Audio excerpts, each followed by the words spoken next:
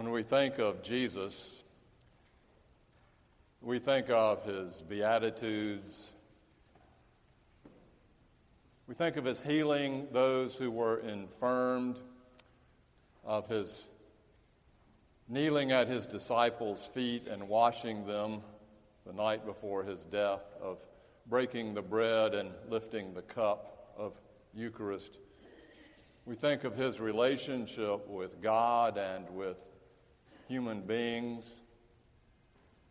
But we don't always think about his genius. A genius that is made most real, I think, in his parables. For his parables are acts of genius and deep understanding of truth and spirituality that are meant to literally turn us upside down and see the world in a whole new way. Soren Kierkegaard said in the 19th century that there is not a lack of information in our land today. That's plenty. Something else is missing. And what he means by that is facts and data and information does not bring us to see what Jesus is speaking about. We cannot learn it in a book directly. It comes to us from a glance. And the glance for Jesus was always these parables. Because we expect one thing to happen in them, and the next thing you know, bam, wow, where did that come from? I never saw it that way. This morning's parable may be the greatest example, for it is known as the hardest parable of all. It comes to us from the 16th chapter of Luke, verses 1 through 8, or 9, or 11, or 13, depending on which commentary you read. Hear now the word of God. Then Jesus said to his disciples, "There was a rich man who had a manager, and charges were brought to him that this manager was squandering his property. So he summoned him and said to him, 'What is this that I hear about you? Give me an accounting of your management, because you cannot be my manager any longer.' Then the manager said to himself, 'What will I do now that my master is taking the position away from me? I am not strong enough to dig, and I am ashamed to beg. I have decided what to do now, so that when I am dismissed as manager, people may welcome me into their homes.' So summoning his master's debtors, one by one, he asked the first, 'How much do you owe my master?' He answered, 100 jugs of olive oil.' He said to him, 'Take your bill, sit down quickly, and make it 50. Then he asked another, 'How much do you owe?' And he replied, 100 containers of wheat. He said to him, 'Take your bill and make it 80. And his master commended the dishonest manager because he had acted shrewdly. And then this, for the children of this age are more shrewd in dealing with their own generation than are the children of light.'" You take your car in,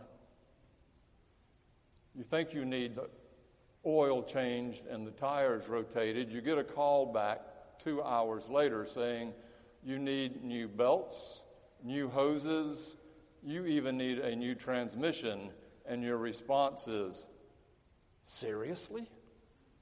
As if you can't be serious. Your 13-year-old daughter acts out. She's being insolent, and you say to her, "I love you dearly, but I cannot allow you to act this way. You are now grounded for the next week." And the response you get back is, "Seriously?" As in, you can't be serious. When we heard this parable, I suspect that was our innate response. Seriously? He can't be serious. Maybe we should unpack it a little. In a different context, a CEO of a student loan company hears through the grapevine that his COO, his finance man, has been cooking the books, and so he calls him in saying, I've heard this about you. I want all of your books on my desk tomorrow, and you now have 2 weeks of severance pay because you're fired. The chief operating officer was shocked. He could not say anything in his defense. Maybe he was guilty. But he knew that he couldn't do anything else. That was his gift. And once word got out that he had been fired for this, he'd never get another decent job. So he figured out what to do next. He got all the list of those who had student loans and owed the business, and he called them up individually and renegotiated their loans with them according to their particular circumstances. Some he reduced in half by 50%. All of you with student loans can privately cheer that possibility. Some by 80%, in hopes that in befriending them through this effort, that they, when they became successful in their businesses, might hire him at a later date.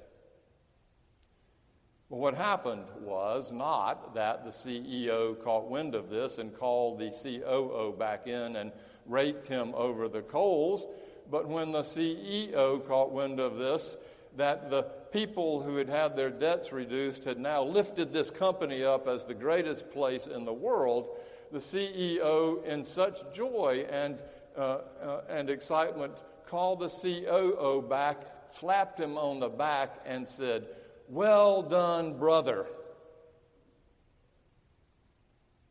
And we're supposed to go, seriously?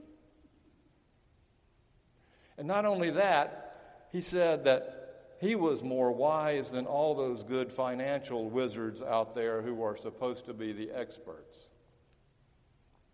A rich man in the parable, it doesn't say how he became rich, but in many cases in those days it became through the acquisition of property, raising the taxes and the loans. You're not supposed to loan money in Judaism, but they did. You raise it to the point where you create more and more dependency and tenant farmers. A rich man with plenty of land had a manager, and it was rumored that the manager was pilfering money, casting it about, calls him in, asks for the books, fires him. The manager says, I'm in trouble, I don't know what else to do, so if I go out and befriend myself with those who owe the rich man money, maybe I can find a place in their homes. And so he reduces their debt. When the owner finds out about this, he praises the manager for being shrewd, is the word, wise. And if only it had ended there, it would be a great moral tale about how we can win-win. The manager finds himself in the praises of his tenant farmers. That's a good thing. The manager probably gets commissions back from the farmers that he may have had to write out. Granted, they were less than on the books. That's for the owner. The manager gets freedom and a pat on the back and maybe even his job back, and the people in the story end up having a reduced debt. In fact, all of their debt is reduced. But that's not where the story ends, for it has this last verse that says, for the children of this age, talking about the business people, I suppose, are more shrewd in dealing with their own generation than are the children of light, talking about the disciples or the Christians. If Jesus is saying this, Is he saying that we should be more like the unjust manager and shrewdly cut deals everywhere in order to cover our back? Is he calling us to compromise with the powers of deceit and evil? Is Jesus holding this model up for us as Christians of the people of light as the correct way to live in this world? Maybe. When Bill taught this lesson in my Wednesday Bible class, the class kept hammering at him, what is the parable supposed to tell us? And if you read the commentaries on it, there are at least 6, maybe 8 particular takes on what this parable really means. Bill said to them, don't worry, Steve will preach it on Sunday and give you a clear meaning. And what I just gave you was possibly. We have a hard time with possibly because mainly we are yes or no people. We live in this world of dualistic thinking about good and bad and right and wrong and yes and no and black and white. And in fact, most of us stop growing in that level around 14 years old of concrete thinking where black and white and good and bad is sort of the way we go. But look around and you see that in the end that caves in on itself and causes all kinds of problems. Our good and bad and black and white ends up being I'm right and you're wrong, or we're right and they're wrong, or I'm good and you're bad. Or in some cases, I'm bad and you're good. Look at the vitriol around our political season. Don't worry, I'm not taking sides. With 2 candidates in front of us, actually 4, who most people say are not really good choices, we have been thrown into a quandary. There is no longer a good and bad opportunity.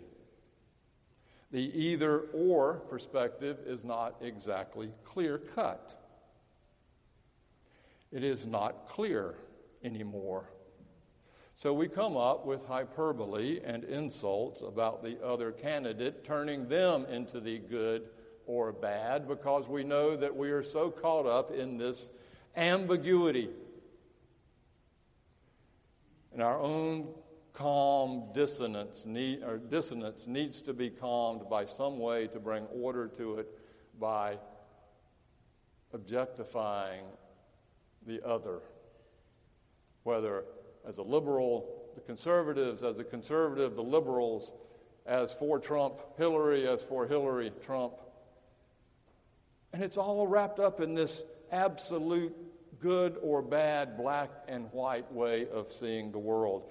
And what I'm saying is that in this passage, in this parable, Jesus turns that whole way of perception upside down. What is it about us that the more information we have, that information is used mostly to make our already particular case? And that when information comes to question our particular case, we discount it as false. We live in an Orwellian world all of a sudden, where right is wrong, truth is false, false is true, lies are reality, realities are lies, facts don't mean anything, and it's all turned upside down. Where do we go from here? We need some black and white. But Jesus doesn't give it to us, especially in this parable. For it is full of both heroes and non-heroes. Is the rich landowner a hero? Yes. No.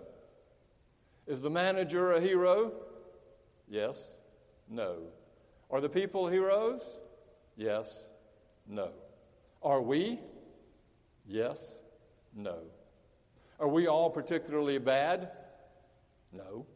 Are we all particularly good? No. Is that person I really don't like as bad as I think he or she is? No. Is that person I hold up on a pedestal as good as I think she is? No. What is it? It is, for lack of any better term, a mess.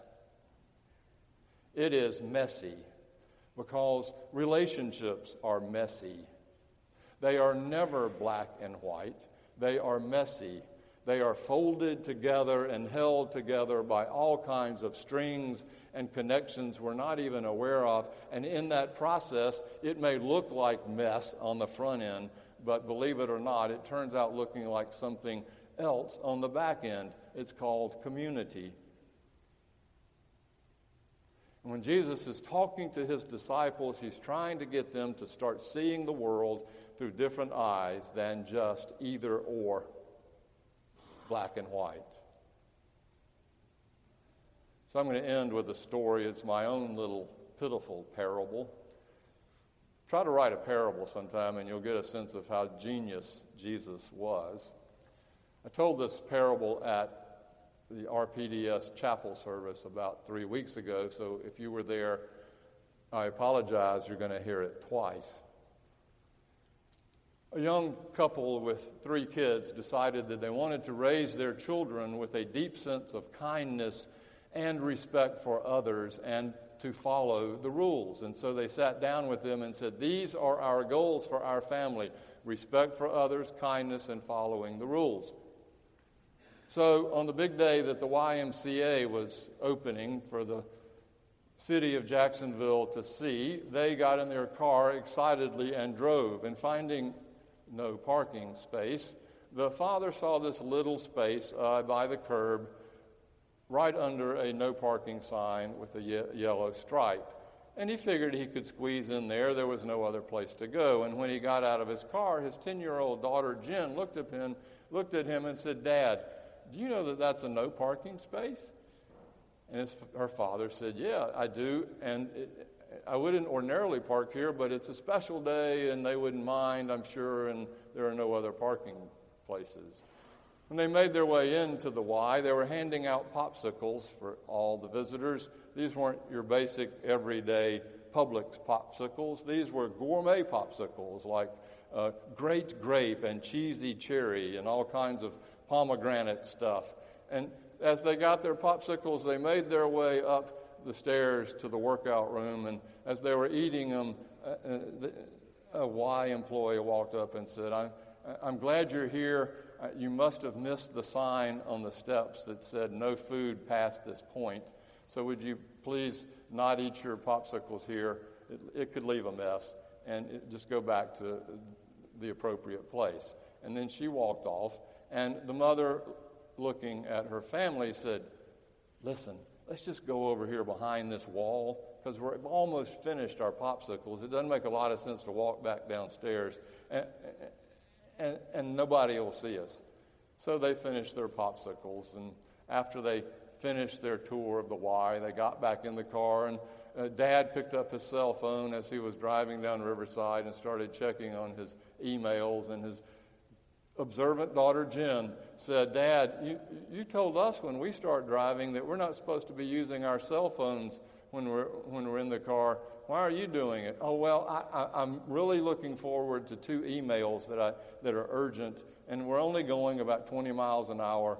I know I probably shouldn't be doing this, but just for this time. When they got home, they were listening to the radio, and there was a politician conversation going on, and the parents started in on how absolutely evil that other candidate is, and how they would never vote for him or her when the time came. And the kids sort of looked at their parents quizzically, wondering, God, they're having a bad day. What did those children learn in that one experience? Kindness, respect, and following the rules? Later that night, when father and mother got ready for bed, they began to go over the day that they had had. And They saw all of a sudden what they had done and what they had shown their children, and they were mortified. So they called a family meeting the next day, sat down with their kids, and said, "We are sorry. Our goal for our family is respect and kindness and following rules, and we clearly did not do that yesterday, and we need your forgiveness." "Sure, Dad, Mom," they all said, "we go to church and say the Lord's Prayer, and in it says, 'Forgive us our debts as we forgive our debtors.'" Somehow they knew life was messy, and that God's mercy is from everlasting to everlasting right in the midst of the mess, which is what we confess when we say that Jesus Christ, the Son of God, took on flesh, became incarnate, and came down with us. He took on our mess, all our mess, became mess with us. Took it all on the cross even, we say. No greater mess in history. No longer on that cross is it win, lose, good, bad, gain, loss, but now it's win, win. And this is the whole point, I think. It turns out to be a pretty shrewd thing to do, the most shrewd thing in the history of the world.